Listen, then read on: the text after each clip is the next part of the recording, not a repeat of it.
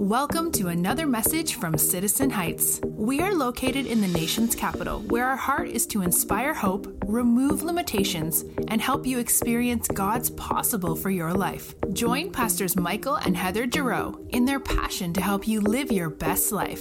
We hope you enjoy today's encouraging and uplifting message. Good morning, Citizen Heights. I am so excited and honored to have the opportunity to share with you this morning. I do want to thank our pastors for giving so many of us the opportunity to preach this summer. I have so enjoyed from hearing from several of our great leaders. It's so cool to be at a place where we have so many great leaders and pastors to inspire us. We're truly blessed. If you've not had the opportunity to hear all of them, I encourage you to download the app and listen to them. I promise that you will learn and you will be encouraged. I do want to give a quick shout out to you can clap if you want to. Okay. Feel free to interrupt at any time. I do want to give a quick shout out to my wife, Melissa.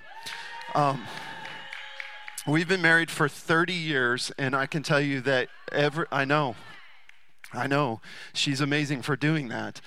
But every year gets deeper and richer, and so love you. I also want to say hello to my daughters.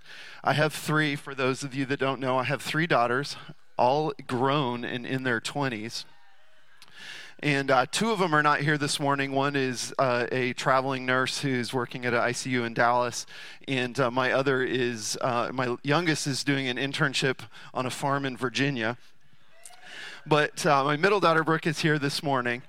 And it's funny when you're a kid and you're playing sports or doing something on stage or whatever. The only person that mattered to me when they were there was my dad. If my dad was there, it didn't matter if there were 1,000 people or 4 people. What no one told me is that the reverse would happen when I got old. And I just got to say, it is cool having my kid in the room whenever I do anything. And Brooke, I love you. So today we are in week 7 of an 8-week series in exploring Paul's letter to the church in Galatia, a region now known as Turkey. In week 1, Pastor Michael laid the foundation for our journey, starting in chapter 1, where Paul reminds the Galatian church that Jesus came to set us free from both sin and legalism. Paul rebukes the church, in fact, for so quickly returning to a false gospel. Pastor Michael reviewed 3 false gospels that he has observed have crept into our current culture. First one was the good people gospel, the idea that basically we're all good people at heart, and do we really even need a savior? The second false gospel he reviewed is the expressive individualism gospel, the idea that we just need to be true to ourselves and follow our heart, and the authentic life is the way to salvation. And the last false gospel he reviewed is the good life only gospel. The idea that if you follow Jesus, you'll be guaranteed a happy, healthy, wealthy, trouble-free life. Just not true. In week 2, Guy Nadavila reviewed Galatians 2 and the theology of justification by faith alone. And we were reminded that justification is a divine act where God declares us to be righteous and acceptable before him because Jesus has borne our sin. And that the scripture is clear that we all have fallen short of the glory of God and need forgiveness, and that we can't of ourselves in any way earn that forgiveness. That forgiveness and justification comes solely by our faith in the work of Jesus on the cross. Then in week 3, Darrell Dudley reviewed Galatians 3, where Paul reminds us of the promise of the Holy Spirit. He reviewed the purpose of the Holy Spirit to help us and to convict us of our sin and to be a source of wisdom and direction in our lives. And that the Holy Spirit is a free gift that we don't earn, and that through the power of the Holy Spirit we can be enabled to help others to encounter and experience the freedom that Christ brings. Week 4, Trevor Myceri discussed our maturation from children in bondage to sin to freedom from sin as sons and daughters of God, to fully mature heirs of the kingdom of God. That our freedom from sin includes freedom from the end result of sin, which is death. That our full inheritance includes eternal life. Week 5, Chase and Smith taught us about walking in the Spirit. He showed us the importance of not only what we are free from, but what we are free to. That we are free from slavery to sin and the burden of the law, and free to walk in the Spirit and bear the fruits of the Spirit. Last week, Joey Olmo brought us to chapter 6, which is where we are continuing today. Although I got to say, from one girl dad to another, that the picture of his rock star princess definitely stole the show. If you were not here, I'm sorry. So in the first 4 chapters of Galatians, Paul lays out the foundation of the theology of grace, and salvation, and justification. He rebukes the church for allowing wrong thinking to cloud their view of salvation and for adding externalities to what is required for salvation. The first 4 chapters are about how we should rightly think. In chapter 5 and 6, Paul turns to the practical application of our life of freedom. He transitions into a review of how we should live. Now that it's established that we are free in Christ, no longer living under the bondage of sin, how does that impact our life and what does it look like? The first part of chapter 6, Paul begins to show us what the journey of our life of freedom looks like.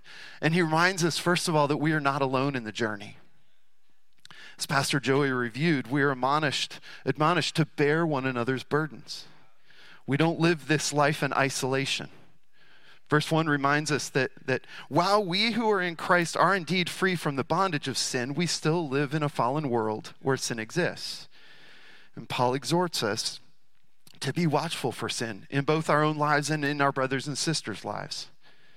That in our journey, we bear a responsibility to watch out for each other. That we are, in fact, our brother's keeper.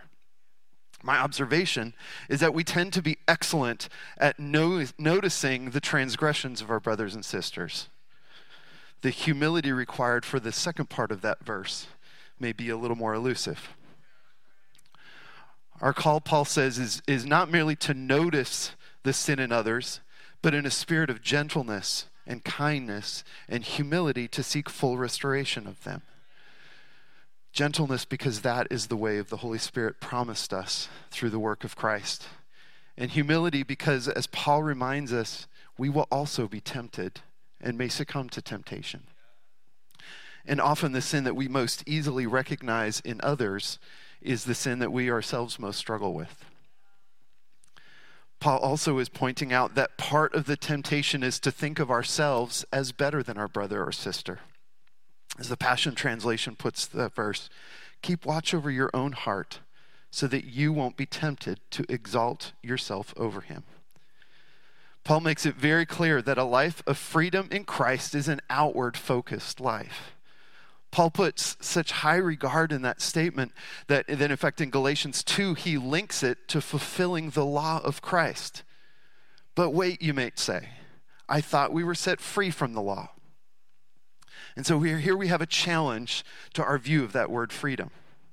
I think many of us, myself included, would view freedom as the ability to make our own choices, to do what we want when we want. And while that might be true in a natural or a legal sense, what Paul is saying here is that spiritually we are free from the bondage of sin and death. We're free from both the draw to a life of sin, and we're also free from the burden of producing our own salvation. But that in this freedom we are enabled to live the life that God intended for us all along. The law of Christ is the law of love. To love the Lord our God with all of our heart, all of our soul, all of our mind, all of our strength, and to love our neighbor as ourselves. And who is our neighbor? Well, Jesus taught us that our neighbor is anyone who needs our help. So today we're going to explore Galatians 6, verses 7 through 10. And here it says, do not be deceived. God is not mocked. For whatever one sows, that will he also reap. For the one who sows to his own flesh will from the flesh reap corruption. But the one who sows to the Spirit will from the Spirit reap eternal life. And let us not grow weary of doing good, for in due season we will reap, if we do not give up. So then, as we have opportunity, let us do good to everyone, and especially to those who are of the household of faith. Let's pray. Father, I thank you for your word. I thank you for the life of freedom that you promise us and that you enable us to have. I pray as we review these few verses that you would reveal yourself to us in a deep and a real way. In Jesus' name, amen. So my plan this morning is to go through these 4 verses, verse by verse, and just see what we can learn from what Paul is saying about how this life of freedom can be lived. So start in verse 7. Do not be deceived. God is not mocked. For whatever one sows, that will he also reap. So here Paul turns to a discussion of the spiritual principle of biblical sowing and reaping. But he starts out by once again challenging us to not be deceived. And I find this interesting because also in verse 3, he warns us against self-deceit. So clearly this must be something that we are good at. So easy is it to convince ourselves that what we think or what we see is correct, that we have the right story, that we have the right interpretation, that we have the right narrative, and that we see ourselves and our motives correctly, and also that our version of others is correct. So good at it are we that Paul even says we can deceive ourselves about God and his justice. Don't be deceived, though, because we can't fool God. We might think we can for a minute and think that we've pulled one over on him, but we can't fool God. The New Living Translation puts it this way: don't be misled. You cannot mock the justice of God. You will always harvest what you plant. You know, the Bible has a lot to say about the principle of sowing and reaping. In fact, there's over 60 verses about it, and Jesus spoke of it often.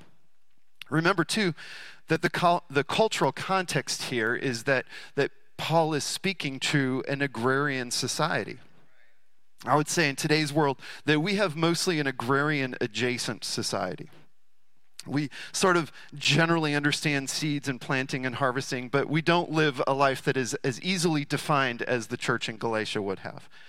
The extent of my experience with planting seeds is scattering some seeds on my lawn, hoping to make it look better. I have planted some things in my life, but even then it's mostly going to a nursery or a big box store and coming home and digging a hole.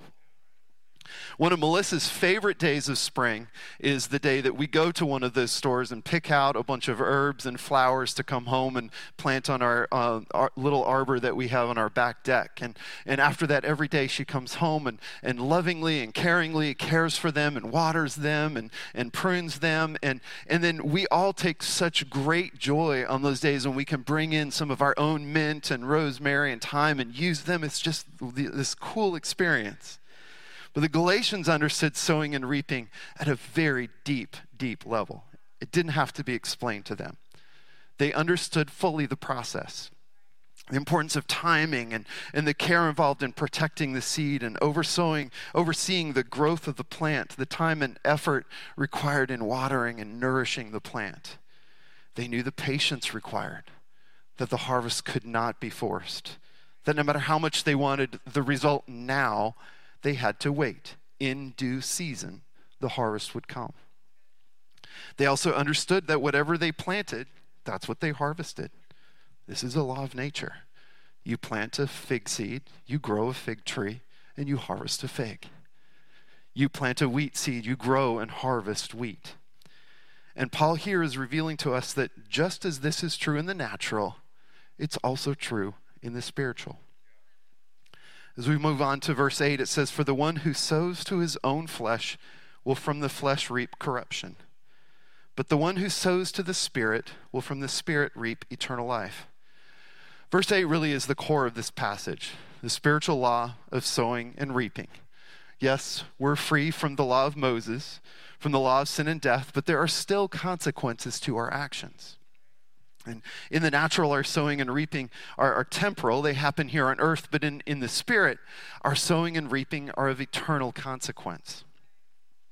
Again, we've been gifted a life of freedom, but that is not freedom to live every moment only as we desire. Because if we sow only to our carnal desires, we will reap only corruption.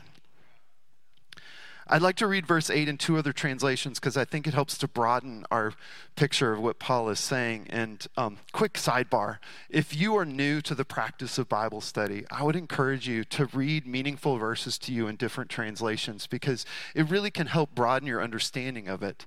Translating from one language to another is actually a really hard thing to do, and often some nuance and breadth and depth is lost. And one of the ways to learn a bigger picture of what that verse is saying is to read it in different translations that might pull out some of that nuance. So the New Living Translation puts verse 8 this way: those who live only to satisfy their own sinful nature will harvest decay and death from that sinful nature. But those who live to please the Spirit will harvest everlasting life from the Spirit. The Passion Translation says, the harvest you reap reveals the seed that was planted. If you plant the corrupt seeds of the self-life into this natural realm, you can expect to experience a harvest of corruption. But if you plant the good seeds of spirit life, you will reap the beautiful fruits that grow from the everlasting life of the Spirit. Before we review further more about the biblical principle of sowing and reaping, I think it might be helpful to also identify some things that biblical sowing and reaping is not. The first thing that it is not is biblical sowing and reaping is not just a Christian version of karma. Karma teaches that whatever we experience, both good and bad, is entirely a result and a summation of our previous of our previous actions. And that whatever happens is inevitable. In contrast, biblical sowing and reaping is a result of our response to the grace of God. The second thing that biblical sowing and reaping is not is that it is not prescriptive or formulaic. As humans, we often crave certainty. And it's tempting to bring this desire for certainty to our journey with the Lord. But biblical sowing and reaping is not just a list of things that if we do them, we can produce a certain response from God. An example of that I have is let's take parenting. As parents, man, we want to know the list. Like, what's the thing that I do that if I do this, I will produce a child that is a functioning human being who loves the Lord? And, right? Every parent is like, yes. And man, when my girls were younger, like, I searched for that list. I went to every class I could and read every book, and I got the list, and I worked that list hard. But as they grew, the reality hit me that there is no formula. There is no perfect list. There is only serving and sowing and loving and relying on the grace and guidance of the Holy Spirit and believing that He will take care of our children. And so it is with every area of our lives. Another thing that is valuable for us to consider before we review further the principle of sowing and reaping is a kind of warning. And that warning is this: it is very tempting when we evaluate the practical side of our walk with the Lord to fall back into our own version of adding things that are necessary to produce salvation. This is something I have struggled with for sure. And this is exactly what Paul rebuked the Galatian church for in chapter 1. They made salvation grace plus circumcision. What I find interesting in that is that circumcision for them was not just an act, it was an identity. In their mind, it was core to what separated them from others. And for Paul to remind them that it was not necessary was to remove a part of their identity from the process of salvation. And it makes me wonder, what pieces of our identity do we allow to get wrapped up into our walk with the Lord and become entangled with our image of salvation? But it is essential to remember that these practical applications are not ways that we produce our salvation. As Paul reviews in the first 4 chapters, salvation is entirely and wholly and completely God's grace. Instead, as Paul discussed in chapter 5, when he reviewed the fruits of the Spirit, sowing and reaping are fruits or evidence of our right relationship with God. Once we have salvation, we can, by God's grace and gift, walk in the Spirit, and that is demonstrated by our actions. This is clearly not how we produce salvation, but instead what salvation produces in us, and that is a paramount distinction. So if we are to live a life of sowing and reaping, to me it begs the question, what seeds do we have? So I'd like to briefly review 4 seeds that I think we are all given and that we all have the freedom to sow as we desire.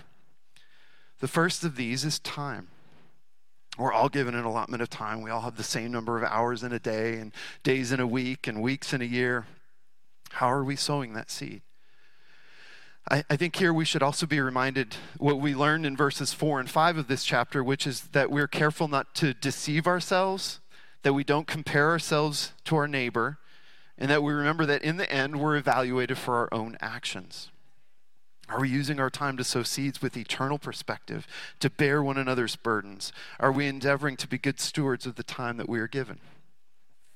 Also, as review these seeds, don't fall into the trap of condemnation. Condemnation is not from the Holy Spirit. Condemnation seeks to trap us like a vehicle stuck in deep mud that just can't move.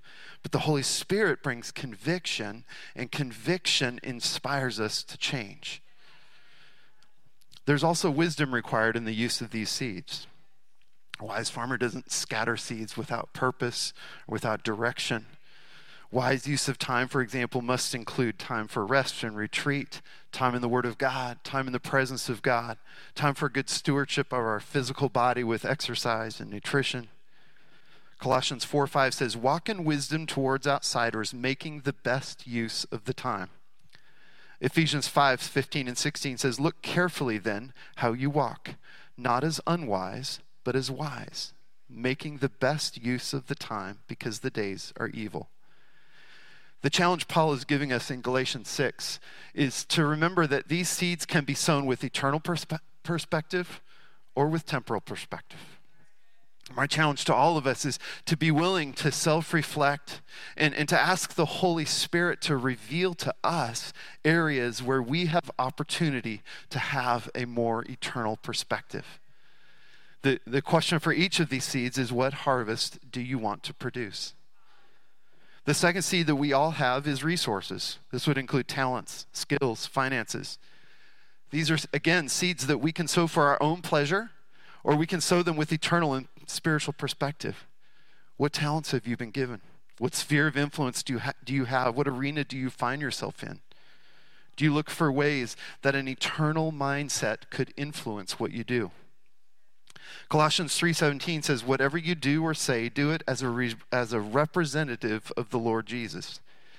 I find for me that a simple practice that helps is at the beginning of each day to simply say, Jesus, help me to see where you're at work in my life today. Help me to recognize those moments when I can be your hands and your feet and bring your light to someone. And I'm confident that if you live life with that perspective, that you'll be amazed at how often you'll be given the opportunity to sow seeds with eternal consequence. You are not just a carpenter or lobbyist or artist or mom or dad or political advisor or attorney or teacher. You are a son or daughter of God. You are an emissary of Christ, an ambassador of the Lord, commissioned by God to take every opportunity to bring His light and His truth and His love to those around us. So let's be those who make it a practice to sow whatever seed we have with eternal perspective. The third seed that we all have is our words. The Bible has a lot to say about our words. Our words can bring healing and health, and they can bring death and destruction. How are you sowing your words? Proverbs 18:21, life and death are in the power of our tongue. James 1:26, if you claim to be religious, but don't control your tongue, you are fooling yourself, and your religion is worthless. Yikes. Ephesians 4:29, don't use foul or abusive language. Let everything you say be good and helpful so that your words will be an encouragement to those who hear them. Matthew 12:33 and 36, a tree is identified by its fruit. If a tree is good, its fruit will be good. If a tree is bad, its fruit will be bad. And I tell you this, you must give an account on Judgment Day for every idle word you speak. Colossians 4:6, I love this one. Let your conversation be gracious and attractive so that you will have the right response for everyone. Clearly, our words have eternal consequence. They are seeds that we sow. Are we sowing seeds of life or seeds of death? The last seed that I think all of us have is actions. Colossians 1 verse 10 says this, we pray that you would walk in the ways of true righteousness, pleasing God in everything you do. Then you'll become fruit-bearing branches yielding to his life and maturing in the rich experience of knowing God in his fullness. I think one of the best examples of our actions having eternal consequences is seen in Jesus' well-known parable of the Good Samaritan. In this story, a person is traveling along a busy trade route and he's mugged and left on the side of the road to die. And a priest and then a Levite or a spiritual person come by and they see the dying man and they cross over to the other side to avoid him. And then a Samaritan, who is a person despised by the people of Jesus' time because of his ethnic descent, sees him, takes action, brings him to a place of safety, back to full health. When you read that story, who do you see yourself as? It is tempting to see ourselves as the Samaritan, the hero of the story. But I know that personally, I find it all too easy to play the part of the priest or the religious Levite who crossed to the other side of the road. And Jesus' call to us is to sow eternal seeds with our actions, to instead to be willing to kneel next to the neighbor in need and bring them practical and real help. So I'm aware that I started this by saying that biblical sowing and reaping is not a list. And then I gave you a list. And I could have added many more. But the underlying key here is allowing the Holy Spirit to breathe on us, to guide us and to direct us and to show us where our perspective needs to shift. You know, as I was thinking about this morning, I realized too that there's a couple of responses that could happen in your heart as I go through this. And the first is for you to think that you don't have a seed. And let me just tell you, that is just not true. God has given each of us seed, and in fact, the Bible says that he gives seed to the sower. In whatever seed you have, no matter how small, if you are faithful to sow it with eternal perspective, then in due season, God will bring the right harvest. The second response could be to feel like you have wasted what seed you had. And to that, let me just say that God's grace is always there, new every morning, to redeem your life, to redeem your seed. And it is about where you move forward, not where you have come from. So as we move to verse 9, it says, and let us not grow weary of doing good, for in due season we will reap if we don't give up. Verse 9, Paul acknowledges the reality that sowing can become hard. I find this encouraging because I find it to be true to real life. The word used here for weary could also be translated exhausted. I find in my own journey there are times when I grow tired of the unrelenting nature of life. Do you ever get that feeling? And here Paul is coming alongside us like the coach that knows just what to say. Come on, he says, you can do it. Just don't give up and you will see the reward. Really what it often comes down to is patience and timing in due season. As an obstetrician, I have a close-up view of what it looks like to be waiting for something.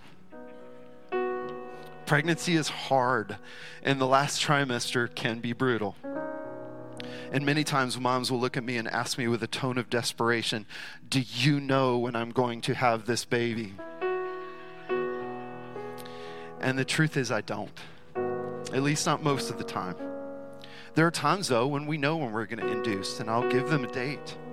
And what I see in those situations is a flash of relief. Because once they know exactly how much longer they must suffer, there is a sense of, okay, I can do this. And one of the challenges in life is that rarely do we have certainty for when due season is. We can be confident, though, that there will be a day. And here Paul is reminding us that our sowing has eternal result and eternal reward. If we remain steadfast in sowing good seed, our faithful God will, without fail, produce a harvest. So wherever you find yourself in your own journey, let me encourage you today. Don't give up. Keep on doing good. Keep on sowing whatever seed God has given you. And finally, we come to verse 10. So then, as we have every opportunity, let us do good to everyone, and especially those who are of the household of faith.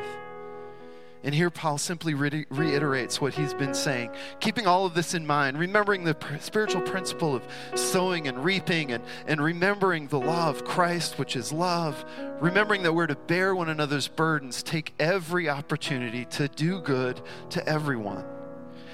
And then he adds to me a very interesting phrase, and especially to other Christians. And to be honest with you, I struggled with this phrase when I first read it, because it seems a little self-serving and awkwardly inwardly focused. Then as I meditated, I realized that the reality is that we often know the faults of those in our own family and our own community the best. And we can sometimes be hardest on those we love.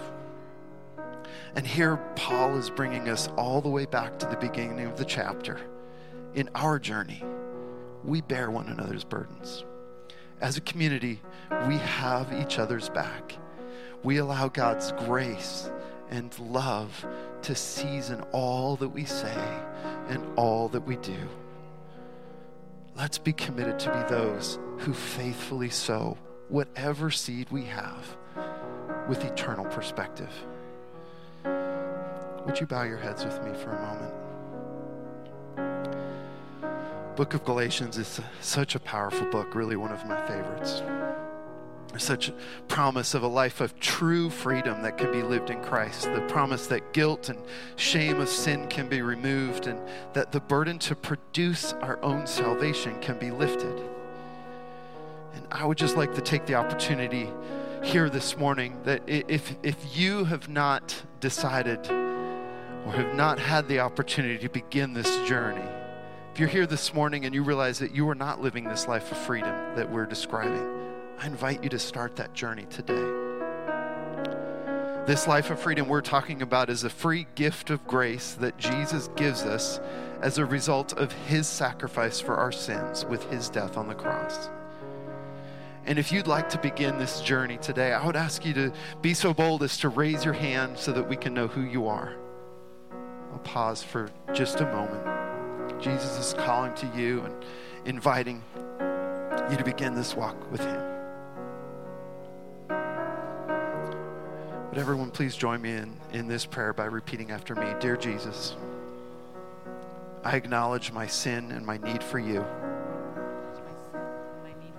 Please forgive me for all I have done. Please forgive me. Thank you for your free gift of grace. Thank you for your free gift of grace. Help me to now live my life for you.